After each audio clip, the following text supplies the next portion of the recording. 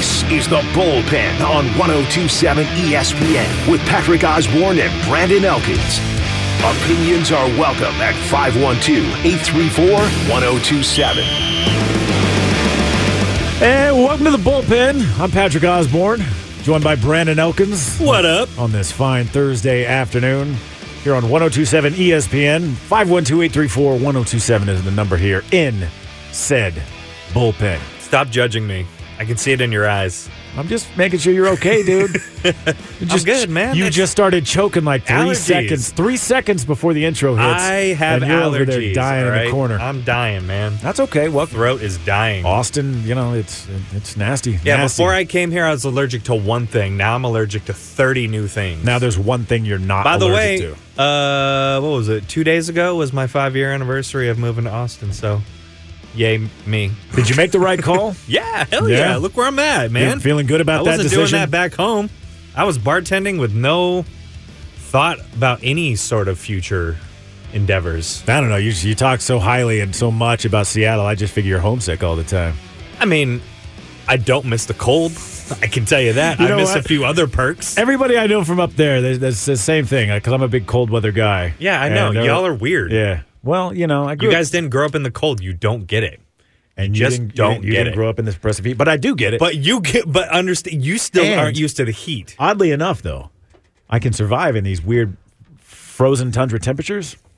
Well, yeah, you go to Maine every year. Yeah, but it's weird. You go right when the weather starts changing in Maine, where it's not that Texas, cold, though. it's not hot. I'm not from that stock, but I'm all right with it. Nevertheless. You were in you know how it is. You know the cold in Washington. You went there for 4 years, right? No, you were not in Cheney quite, for 4 years? Not quite 4 years. But well, you went to school in Cheney, Washington. That's which correct. is the desert of Washington State on the east side, where there's lots of wind and lots of weather. All the humidity and moisture is blocked by the Cascades. So all the west of the Cascades. Yeah, you're right. Not quite the desert, though. That you George get that is. cold, like that cold. That's what I don't miss. Yeah, I do. The sideways rain or the misty rain, where you have to literally walk through it. No matter what, you are not blocked. That just like lingers in front of you, like there's a spider web of rain droplets in front of you. You just have to walk. I hate it. Oh my God! Tears for the memory of Jimi Hendrix, man. That's all it is. Just Jimi Hendrix tears. Well, welcome to Thursday. We got a game coming up tonight. If you're, I don't know if you pay much attention. You ever heard of the NFL? I heard the NFL. They throw a ball around. I heard a former Seahawk is playing tonight as well, who hasn't been really playing well this season. That's correct. Denver Broncos just 12 first downs in Sunday's loss to the Raiders. Pretty much any excitement about the Broncos that spanned the offseason is gone now. I definitely say Colts tonight. It's been deflated a bit. No, I think it's all has gone. Certainly been deflated. I don't think it's all gone. They still, unless you're in Denver. I am a former Russell Wilson lover. This is how it always goes. He always starts really slow, doesn't quite get the offense going, but by mid to towards the end of the season, whether they're in or out, dude just lights it up. It was just only a couple years ago where they let him try to do it in the beginning, the whole let Russ cook situation, which was a complete disaster after 5 or 6 games because they didn't adjust to the rest of the league like they adjusted to them. They were just like, yeah, we got Russ. We can throw it downfield. They'll be fine. And then, theoretically, they were they're right. 5 or 6-1 and barely made the playoffs after that. Yeah. Well, Broncos are 2-2 right now. I think for a lot of people, I think it just feels worse than that. It doesn't even feel like they've really gotten 2 wins, even though they did. Look, he lost to his former team. I'm just saying. The offense in particular has really been the biggest disappointment for Denver tonight. I mean, tonight. Well, probably will be tonight as well, but I mean this season. Yeah, the only people who aren't surprised by this are Seahawk fans because this is just you guys saw it. Yeah. Yes. Now, the Colts got their own issues, too, setting up a bit of a survival match tonight here for Thursday Night Football. Do you think we'll see Sam Ehlinger at least mentioned in the game? Especially if Matt Ryan's not playing very well. He asked me this yesterday, and I really wasn't sure how to answer it, and I still am not sure how to answer it. I know he's not. He's not even the number 2 quarterback, but they're really wasting him away by not using his legs because dude can run. Yeah, he can. I would be very surprised though. I just don't see it happening. Although I mean. Matt Ryan's not playing great. Just saying. Couldn't hurt. Colts have not the best looking record out there. 0-2-1. Sounds like another local team I've heard about around here. Houston Texans. Houston Texans. Yeah, they're looking pretty rough too. Broncos 3-1. They Bronx started the season with a loss to your Seahawks. Yes, offense terrible in the red zone in that game. And then of course, okay, hold on. Seahawks defense been top 5 in the league in red zone defense for a while now. Okay. So let's give them a look. All right. Thank you. Nathaniel Hackett, though, became at least briefly a household name with his decision. Stock. Yeah, that decision to let time run out and then go for a 64-yard field goal. Because he doesn't have Aaron Rodgers anymore. Dude still got a job. That's a bonehead call. Like, that one call right there is like, you're out of here. That set a very interesting tone for the rest of the season for the Broncos. They are going to be mocked quite a bit. Yeah, but the Subway sandwich commercial, I can't get over it. I guess Denver. Let's see, they're out a few players tonight. Russell Wilson has been cleared. There was some question. Never a doubt with that guy. He's going to play unless he's in the hospital. Outside linebacker Jonathan Cooper out with a hamstring. Safety P.J. Locke with a concussion. Also, offensive lineman Quinn Miners out with a hamstring, and outside linebacker Aaron Patrick also with a concussion. All ruled out for tonight. And Denver wide receiver Tyree Cleveland. Darius Phillips, cornerback, and offensive lineman Billy Turner listed as questionable for tonight. Okay. Over the Colts side, though, they're looking rough. They do have some injuries as well, and I've lost my list of who's injured for the Colts. But mediocre, I'll tell you some of their problems. A mediocre defense. That's one of them. Yeah. The only person I know on that I can name on that team now is Patrick Surtain because I grew up watching his father, which is so weird to say. Yeah. So one of these two teams is going to sink deeper into the doldrums tonight. Playing at home Broncos, I think they're a 3.5-point favorite against the Colts. At least we know a horse will win this game between the Colts and the Broncos. Yeah, that's right. So, yay sports. Yay sports. One horse shall win. You know what? I think I'd rather watch a horse race than this game. This one does not excite me at all. I'm going to watch a horror movie. Which one? Bodies. I saw Smile last weekend. Yeah, is that any good? Holy crap. Creepy? I loved it. It was so good. Yeah. It was completely better than I expected. And that marketing, woo, that worked. Oh, it's a great trailer. No, I mean, I'm talking about the marketing they did at the pro sports games. Did you not see that? Oh, no, I wasn't paying. They paid actors to wear the huge ass, like a yellow shirt that says Smile on it. They went to football games, baseball games, you name it, and they just had someone. They paid for them to be in like the nicest section closest to the camera, and they just sat there and smiled. They did smile, though. They had to smile. See, the entire game until they were kicked out because they got kicked out of a few of them because people were complaining. They would get uncomfortable. But I mean, it was genius. That is good marketing. The movie was great. I did not realize that was a marketing ploy.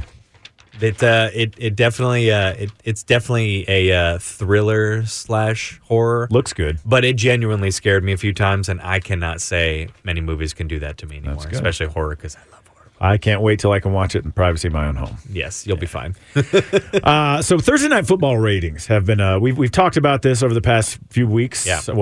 Yeah, I guess pretty much since the first week of the season. Yeah, they posted a bit of an uptick over the previous week. The local on-air simulcast also making up a smaller percentage of the audience, but the Dolphins Bengals, they averaged a 5.7 rating, 11.72 million viewers. The latest edition of Thursday Night Football on Amazon Prime, which is the only way that you can watch tonight's game or any, for that matter, for the foreseeable future for years to come. So the over-the-air audience easily said to be the smallest of the season here. But Amazon alone, this game garnered 11.19 million views. That's up from the previous week's 9.85. Still short of the promised 13 million, that we have yet to see from Amazon Prime. I'm still not convinced. You ain't going to see it tonight. Like this, I'd be curious. I can't wait to see what the numbers are for tonight. I didn't. Yeah, not going to be great. Yeah, I didn't think they were going to be really great last week either, but they turned out to be pretty well. But viewership for the Bengals and their win, it jumped 37% from the Jags-Bengals on NFL Network last year. The audience has risen even higher in key young adult demographics. That makes sense. Yeah, because they all have their parents' Amazon Prime account. Well, and they understand it better. Yeah. Or would be more willing to sit and watch it as opposed to, say, a Gen Xer like me who's like, come on, man, give me a TV and a couch. Forget about this TV screen thing. Amazon's got Amazon now owns 3 of the 9 highest ratings in the 18 to 34 demographic this season. Did they say that more than any other NFL broadcaster. Did they say that they expected 13 million viewers a week? A broadcast, yeah. That was the promise of, hey, when we take over Thursday Night Football, we're going to bring you 13 million viewers, and that doesn't include the local market over-air broadcasts on television. Okay. Yeah. So what was the closest you said? It was 11? The closest they came, I think, was, it was 11.87 million. That was the premiere. Okay. The first time they did it. And then since then, it dropped a little bit, but... it picked up a little bit last week. Yeah, so we'll see, but I think listen, I could not care less about this game if I tried tonight. Yeah, they may see that later on in the season. Yeah. Because a lot of these games don't really matter per se a whole lot towards, your end goal. So they'll probably get better games towards the end of the season, which may bump up viewership. But yeah, that's asking a lot. 13 million a week, especially to start the season for something brand new where you just restricted a big portion of the population. Almost everybody. Too stubborn to know how to do it or want to try.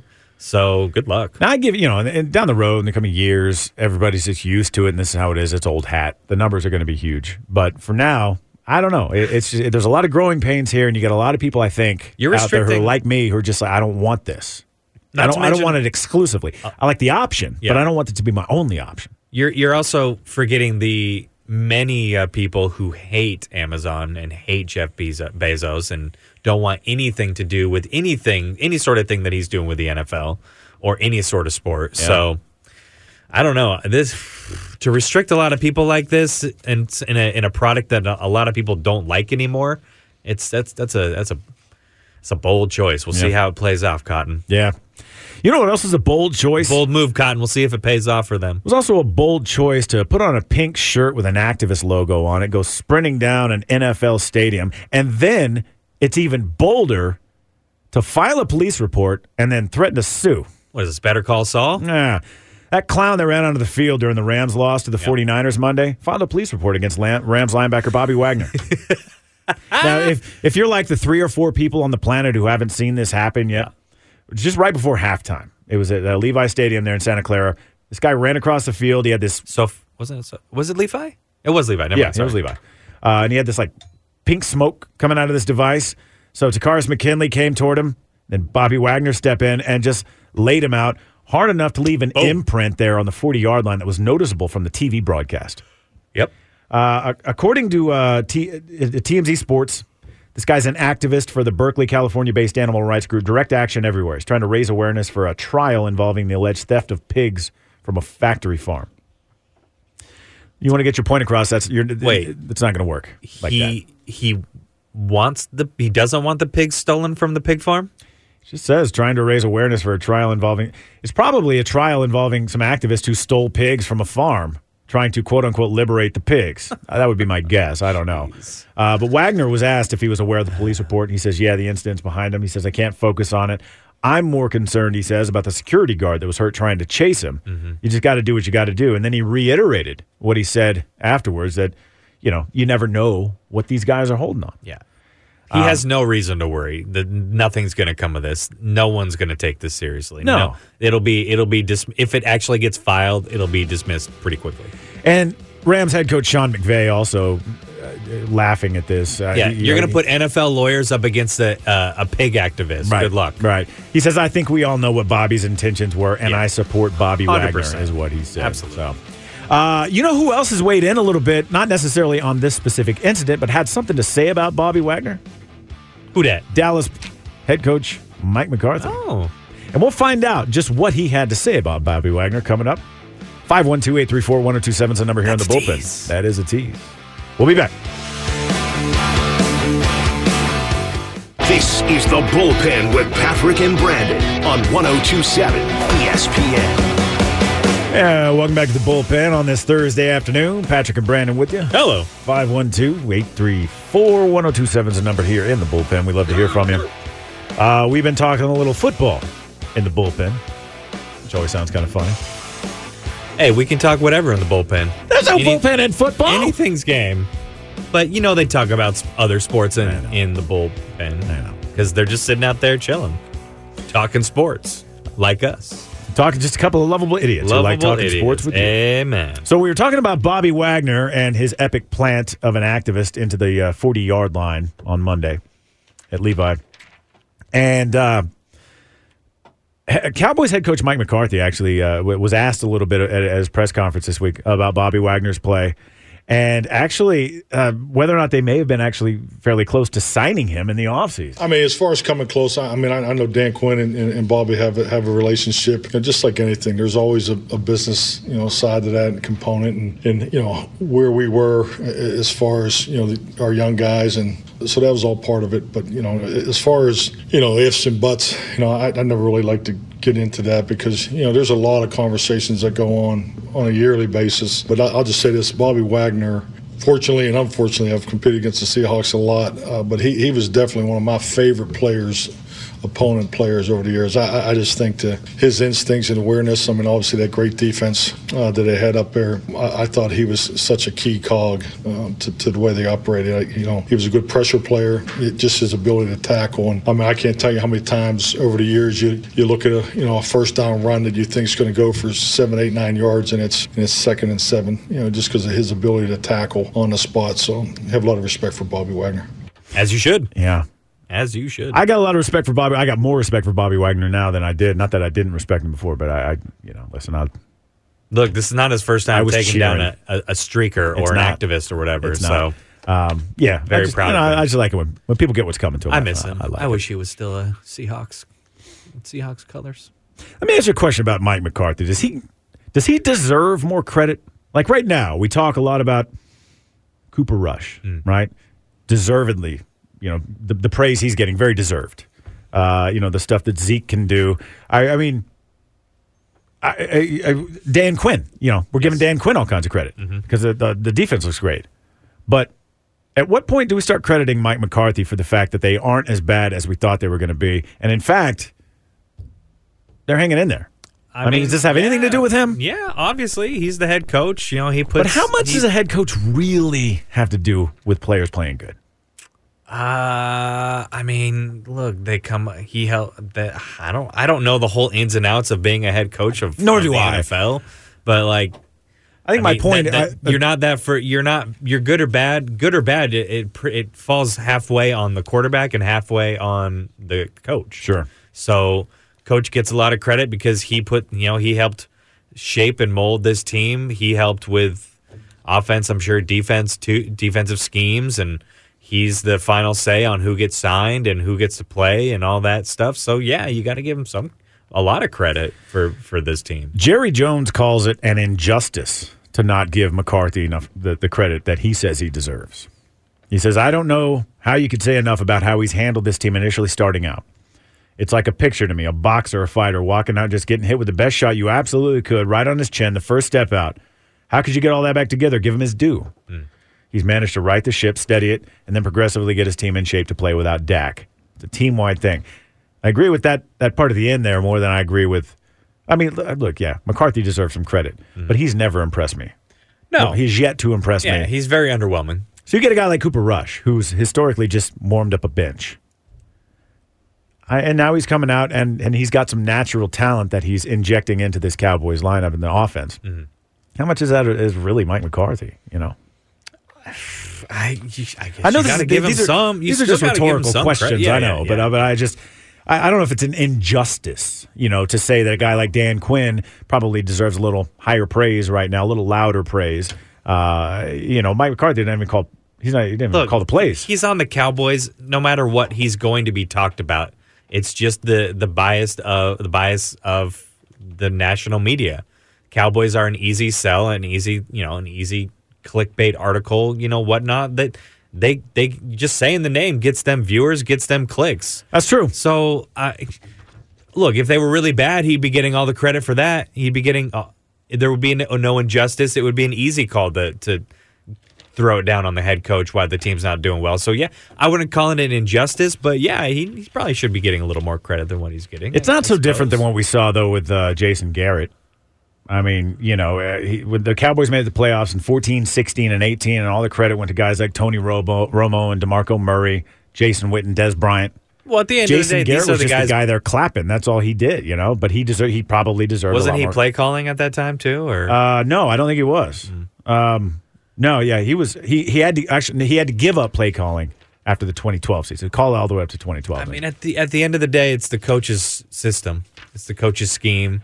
He's got his hand in just about everything, I would assume. So it's really hard to not. Instead of being 3-1, what if the Cowboys were 1-3? Again, my would point. we be talking about possibly firing? Of course we would. And bringing Dan Quinn up to the head coaching role. Of course, but Yeah. what are we going to say about? We're not going to call McCarthy Coach of the Year. Oh, absolutely not. We may if Cooper Rush plays the whole year and they make the playoffs. Yeah. you could. There's an argument there, but we also don't know what's going on with the rest of the offense. Where's Zeke been? Where's Tony Pollard? They're there, but they're not making huge plays this year. So I don't know what my point is with that. I just think he's going to get credit regardless of them being good or bad. It'll just be more out there when they're bad because you don't expect the Cowboys to be that bad. You're calling for the coach's head after 4 games. That's right. No, I agree. The defense really has been the star of the show for the Cowboys this year. In fact, Yes. Dan Quinn's defense has really put up some numbers not seen around the Cowboys since the first edition of the 1970s Doomsday, the early 70s. Sure. Micah Parsons, certainly one of the best defensive players in the NFL right now. And when you look at that, they've allowed the third fewest points per game, 6th fewest yards per game league-wide. Additionally, they've allowed the fewest yards per passing attempt and across the NFL, and they've recorded the second most sacks. You can argue that's why this team is 3-1. I think that's more 100% than anything. why. Yeah. Well, not 100%, because obviously Rush deserves a lot of credit Sure. here. But they're not blowing out opponents. But No. the Cowboys defense has kept them in every single game this year, even the first game when they didn't look great at all. It's hard to think that the Cowboys could maybe rise even, take it up another notch on their defense. But safety Jerron Kearse, full participant in yesterday's practice for the first time in more than a month. That'll be helpful. Having him back, that's going to be a huge boost. And he says he believes the Cowboys got the NFL's best safety group. He's got they call themselves the 3-headed monster with Malik Hooker and Donovan Wilson. Sure. So I don't know them well enough to give my opinion on that. But look, that defense is balling. So no, they are. They are. And so once again, it looks like we'll be without Dak Prescott. I almost called him Dak Prescott.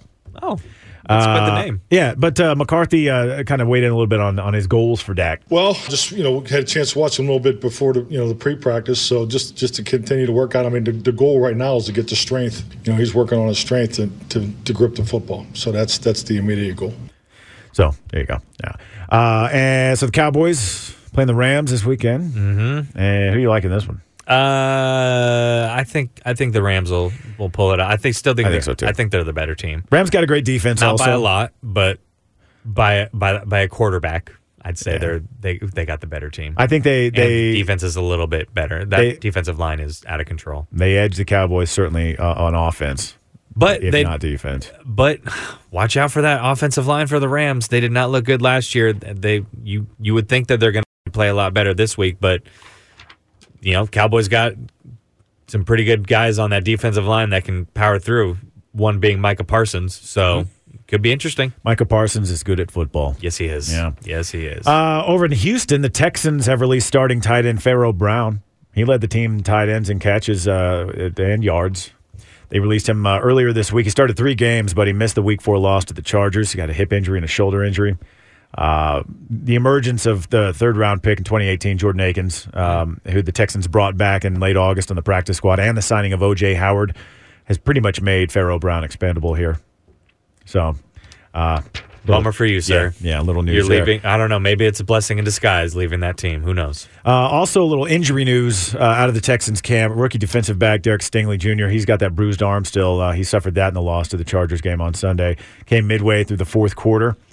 During practice this morning, though, at Houston Methodist Training Center, he participated as the Texans prepared for their matchup this week against Jacksonville. Second day in a row, though, he was a participant while wearing a brace on his left arm. Looked pretty good against the Chargers. 5 tackles. Hadn't recorded an interception, but 3 pass deflections. This injury is the first of his career. He had a pretty impressive season at LSU. However, he only played 3 games for him in 2021 in LSU before he tore a ligament in his foot. So Look, I don't think anyone on the Texans is going to feel bad when they're out because they don't have to play on that team. That's all I'm saying. All they've got. Good luck to you, Houston. Dameon Pierce. That is pretty much their lone bright spot. 131 yards he put up on Sunday. He's been increasing his production week over week. 2 weeks ago against the Bears, he rushed for 89 yards and recorded his first NFL touchdown. Then against the Chargers, 75-yard touchdown in the second quarter. That propelled him to his first 100-yard game of his career. He leads all rookies in rushing with 313, currently 10th in rushing in the NFL. So that's all that the Houston Texans have going for them. That's great. Hopefully the rest of the league doesn't catch up to the fact that that's pretty much their only good player on the team, and he has a good year. Yeah. The one bright spot on that Houston Texans team. Come on, Houston. The one Be bright better. spot, indeed. Start paying some money for some players. Let's go. You're better than this. I was digging through here, and I'm starting to see some grumblings about early MVP watches as we're entering into Week 5 here in the NFL. Mm-hmm.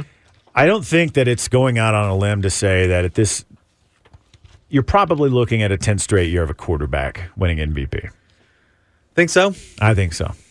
Yeah, I haven't seen a whole lot from running backs. The only running back receivers that I've heard sort of talked about in the early mix is Saquon Barkley.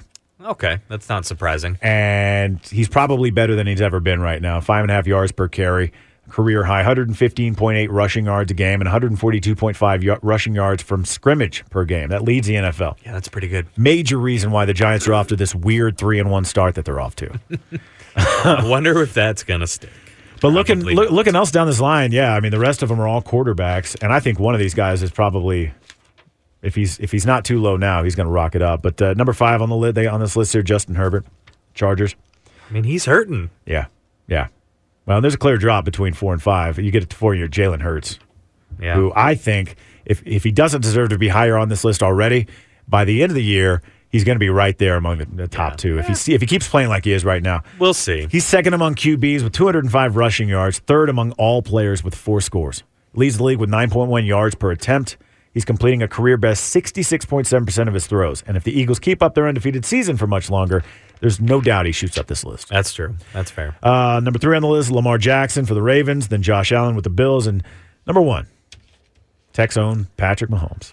Oh, joy. Yeah, dude's one of the more creative quarterbacks in the league. He is. I think still one of the best right now. I think some of the things he's done is a little overblown because I've seen it done before from other quarterbacks, but for some reason, if Patrick Mahomes does it, it's incredible, and no one's ever done that before in the entire existence of the NFL. He leads the league this year, 82.3 QBR. I'm not discounting his outstanding 11-2 TD interception ratio. Man. I'm not discounting his talent. I'm just saying some of the things he does is not a big a deal as... You're just saying you're sick of hearing about him. Pretty much. Yeah. Pretty much. Well, that's fair enough. Get ready. Yeah, get used to it, though. I know. Because when Tom Brady retires, that's the only name you're going to hear about anymore. Oh, God. If that ever happens. Hope not. Tom Brady, COVID's going to be gone before Tom Brady retires. All right. You think so? Yeah, you're probably right. Packers playing in London for the first time this week. Now, some of the players there at Green Bay, they've already experienced going across the pond to play, which I've never really been on board with this game over there in London. I really don't. It just seems like such a slog for the players. But one of the players who's been there before and done this with Green Bay is cornerback Rasul Douglas. He was on the Eagles when they played the Jags in London back in 2018. In London. And suffice to say, you got Aaron Rodgers out there who's saying, oh, man, I wish we had more time in London. This is great. And then you got guys like Rasul Douglas who say, quote, it effing sucked. He goes on to say you don't get to do anything there. You just effing get on a plane, you get over there and effing practice, and then you play the game. And then you get back on a plane and travel effing 8 hours somewhere else. End quote. Tell us how you really feel, my man. Tell us how you really feel. Yeah, Packers 3-1. Yeah, give them a couple days to enjoy the city at least. 100%. Damn. 100%. I mean, you're forcing these guys to go to get all their stuff and get all their families and get them all to London for 2 days, and then you're right back here. To play a game in a city where I would argue that most of the people laugh when they hear the name football and then they watch the game being played. And now they're going to Germany this year. Yeah. The Bucks play the Hawks in Germany. I want to know if they're going to give them some time to hang out. It's a cool concept, but it just doesn't seem like there's no point. I get it. You want to expand the brand. Yeah.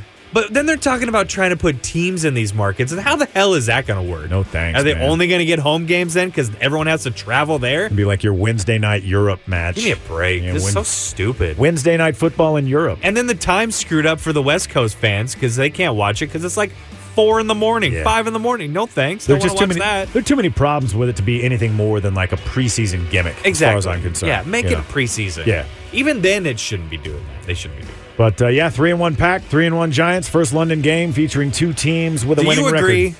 Let us know. 512-834-1027 is the number. Coming up, baseball season is over and the postseason less than 24 hours away. Yes, sir. We got a lot to tell you about this, that, and Missouri. Missouri State. Excuse me, Mississippi State head coach State? Mike Leach. Yeah, Mississippi State. He says he's got a real ambitious plan to fix the NIL. Little baseball, little college Mike football Leach is action. going to save the college football ranks. I would love to hear this. He's no dummy. You know he's a lawyer, right? Dude's smart. You can play one on TV, I'm Yeah. sure. So give us a call. We'll talk about something. 512-834-1027 is the number here in the bullpen. We'll be right back.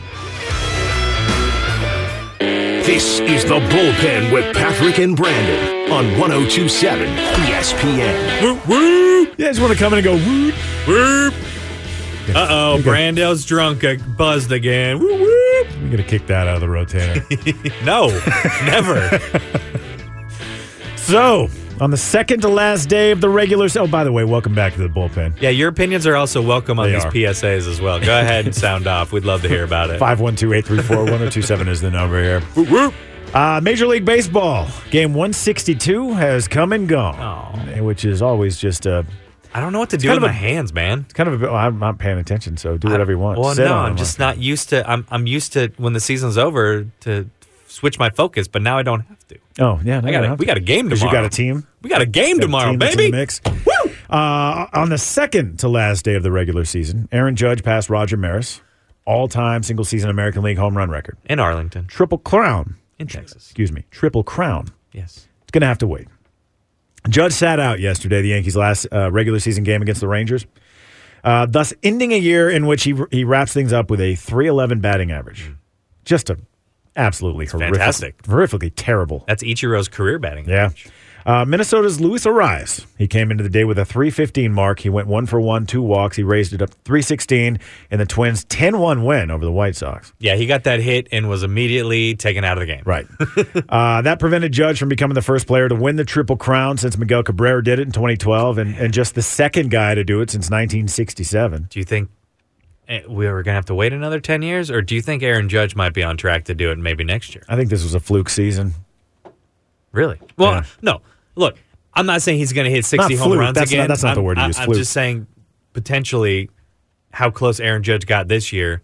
He's going to focus maybe a little bit more on some timely hitting next year. Yeah, and he could do it. Well, listen, if he can hit 60 again next year, then yeah, the chances are pretty good. I think Because he'll probably be in fix the it. 50s. He'll tweak up he'll work on some mechanics. He'll tweak it. He'll choke up here. He'll tighten this up there, and he'll raise that batting average up to 317 or something. I don't next think he wants anything to do with the 60s ever again. Honestly, if I was him, he's probably going to focus on some contact rather than power. Yeah, He's got the power. There's no doubt. So yeah. It was pretty much a foregone conclusion anyway that he wasn't going to get the Triple Crown this year. Yeah. Not playing yesterday. So by not playing yesterday, I did the math here. got a well-deserved day off. Luis Ariz would have had to gone 0 for 8 with Judge not playing in order for Judge to still win the Triple Crown. And it being the last game of the season, last there game of is the season. no way in hell he was ever coming close to that. Now, if Judge had gone 3 for 4, he could have raised his average up to 314, and that could have surpassed Ariz, He would have had to gone 7 for 7. who would have had to go 0 for 3. Yeah.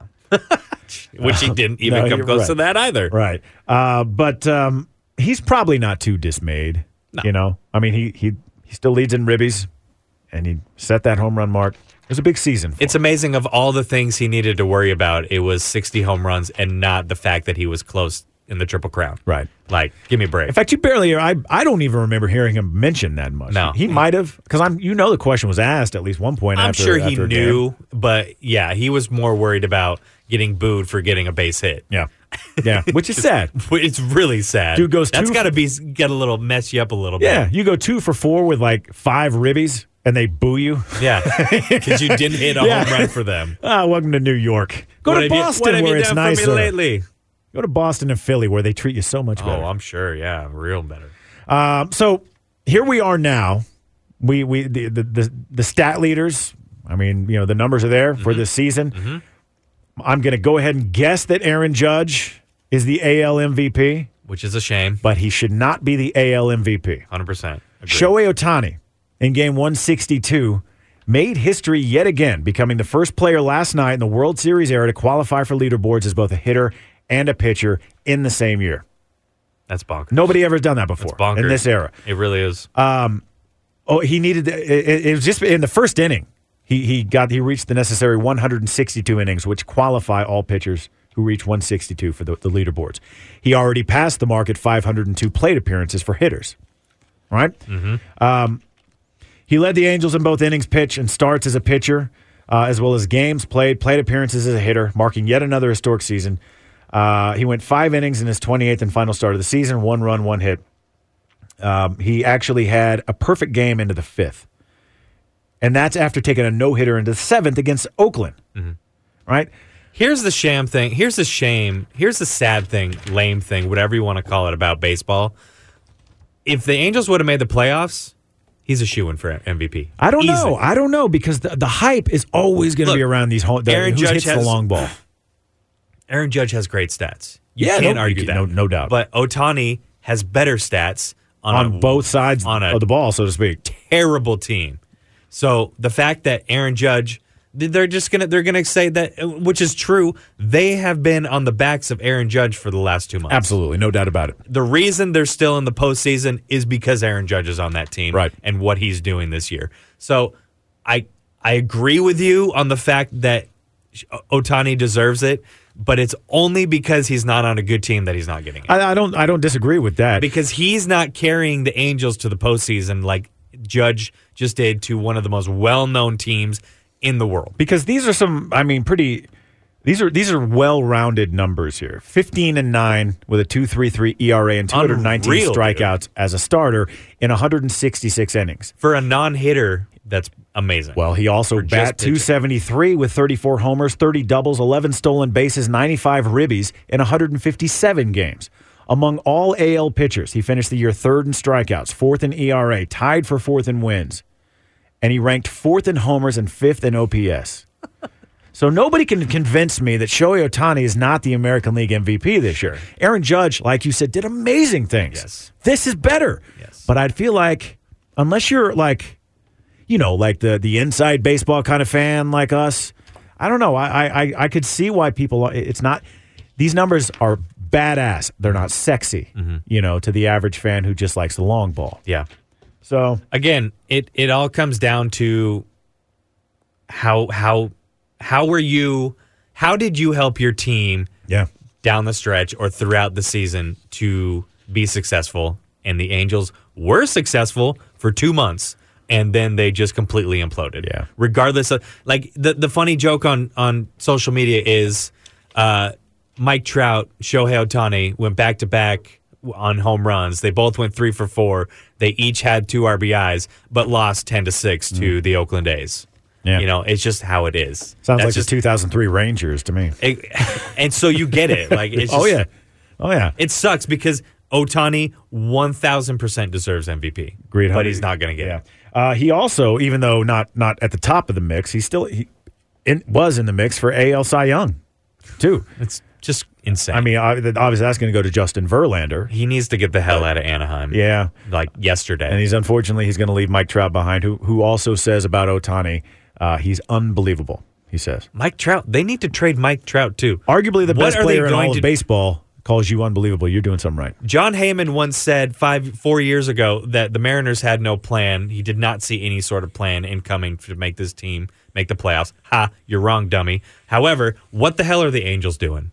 Well, they're in the midst of an ownership change. Exactly. They have 2 of the best players in all of baseball history, and they're trash. Yeah, they're not focused on the right things. No. And unfortunately, Mike Trout is never going to get a ring because he's got not with them. Like 8 more years left on that contract. He's going to be traded. There's no way they're going to keep him. There's no way.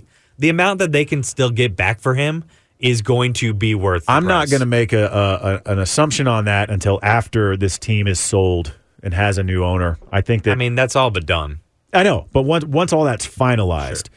I'll have. But right now, I'm not convinced that they're going to get rid of him because he's all they've got. Because Shohei Ohtani. Shohei is a free agent at the end of next year. Mm-hmm.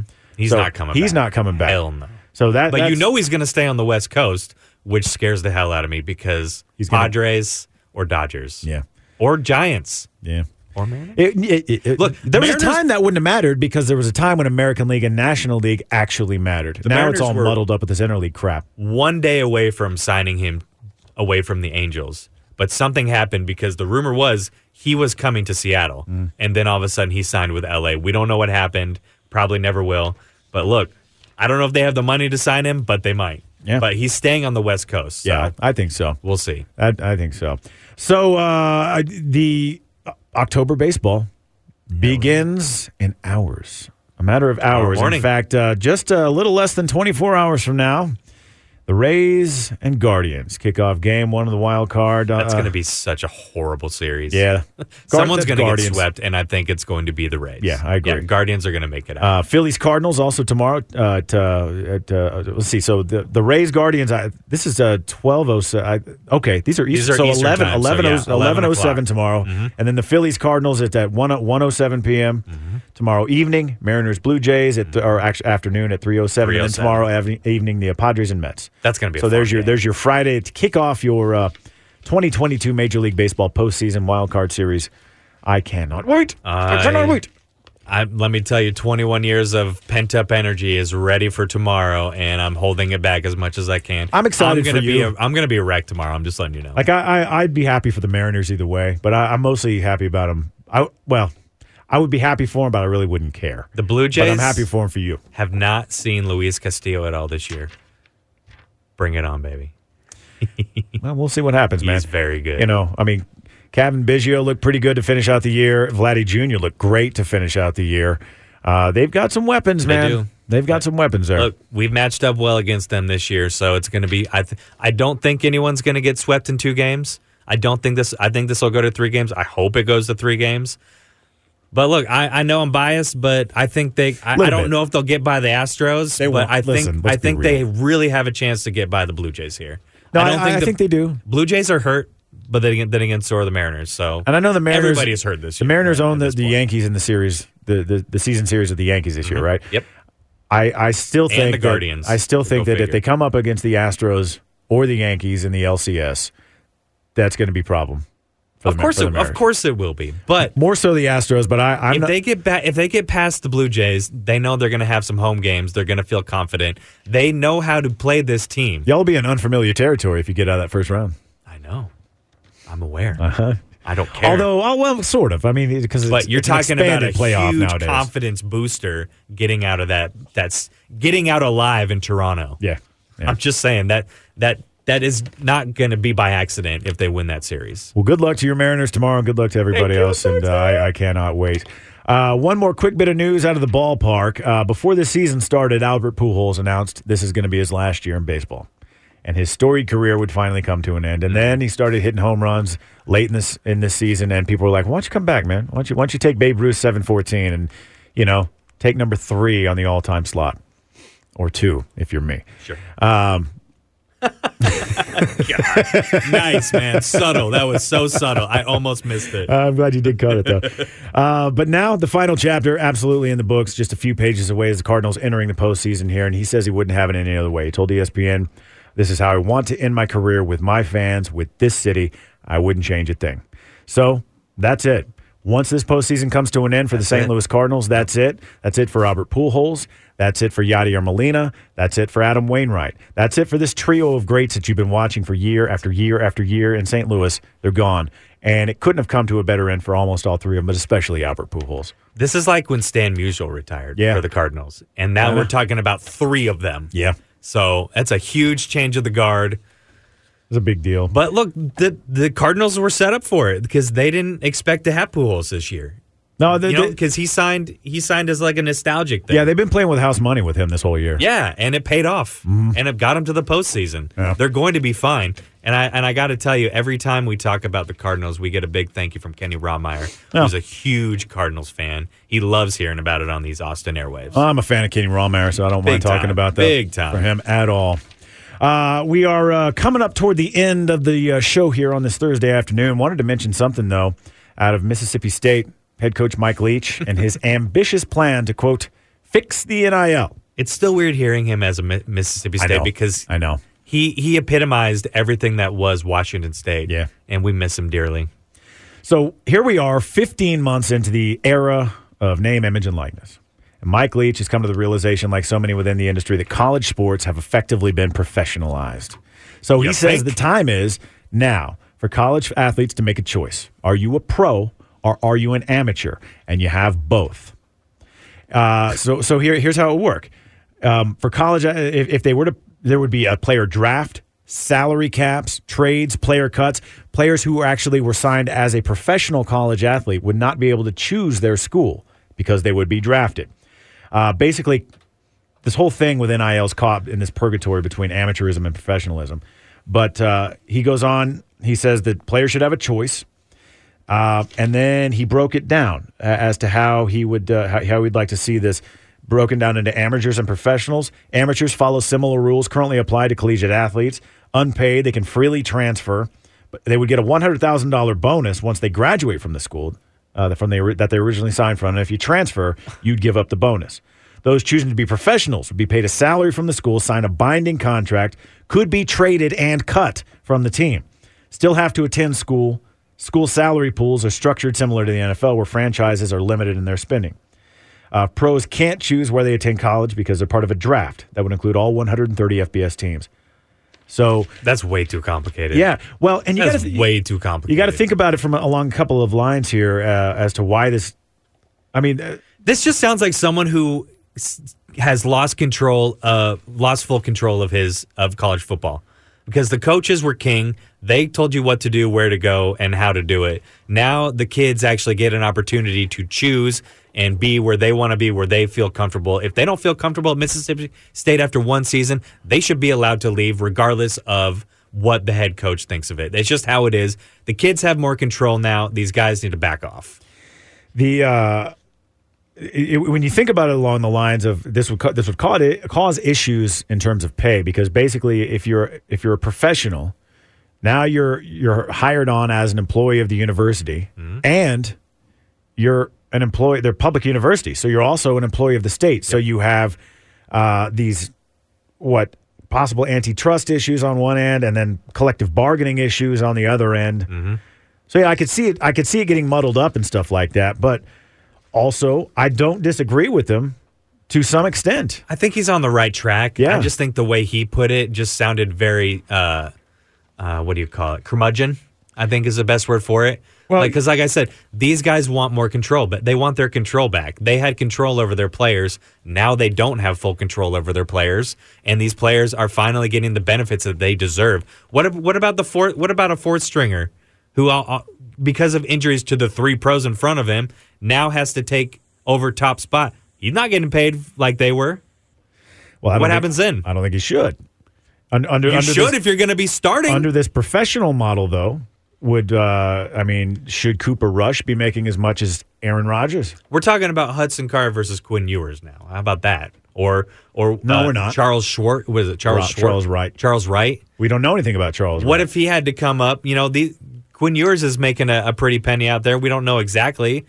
Even Hudson Card's not making any money comparative to Quinn Ewers, who's now the starter for the Texas Longhorns. I'm just saying, I think there needs to be a better structure when you're the lowest person in the totem pole that catapults up to the top. Oh, I don't believe that just because you got signed that you're automatically owed what the other guy gets. You got to earn it. That's how I feel. And if you're the worst player on the team, you get paid like the worst player on the team. If that's how they want this NIL thing, and you want to be treated like a professional and an adult, then you get paid crap salary if you're the crappiest guy on the team. That's essentially my point, is because, if you're going to be in the top spot, you're going to stay there, you're probably playing well, you should get paid that much too. Yeah, no. Either way, this is one of those issues. Where's the structure for that is all I'm saying. I do think that an issue like under Leach's plan here, if you're a pro, you can't choose your school and you could be traded. That's going to up in, and it also says you got to go to school. Yeah, that's going to up in your education right there, because it's like one day you're in class. You're not going to care about classes, and then you get traded from Duke to Wesleyan or something. Yeah. I don't know. Anyway, that just doesn't work. Yeah. Anyway, that's going to do it for us today here in the bullpen. We appreciate you joining us. Stick around. Paul Feinbaum's up next.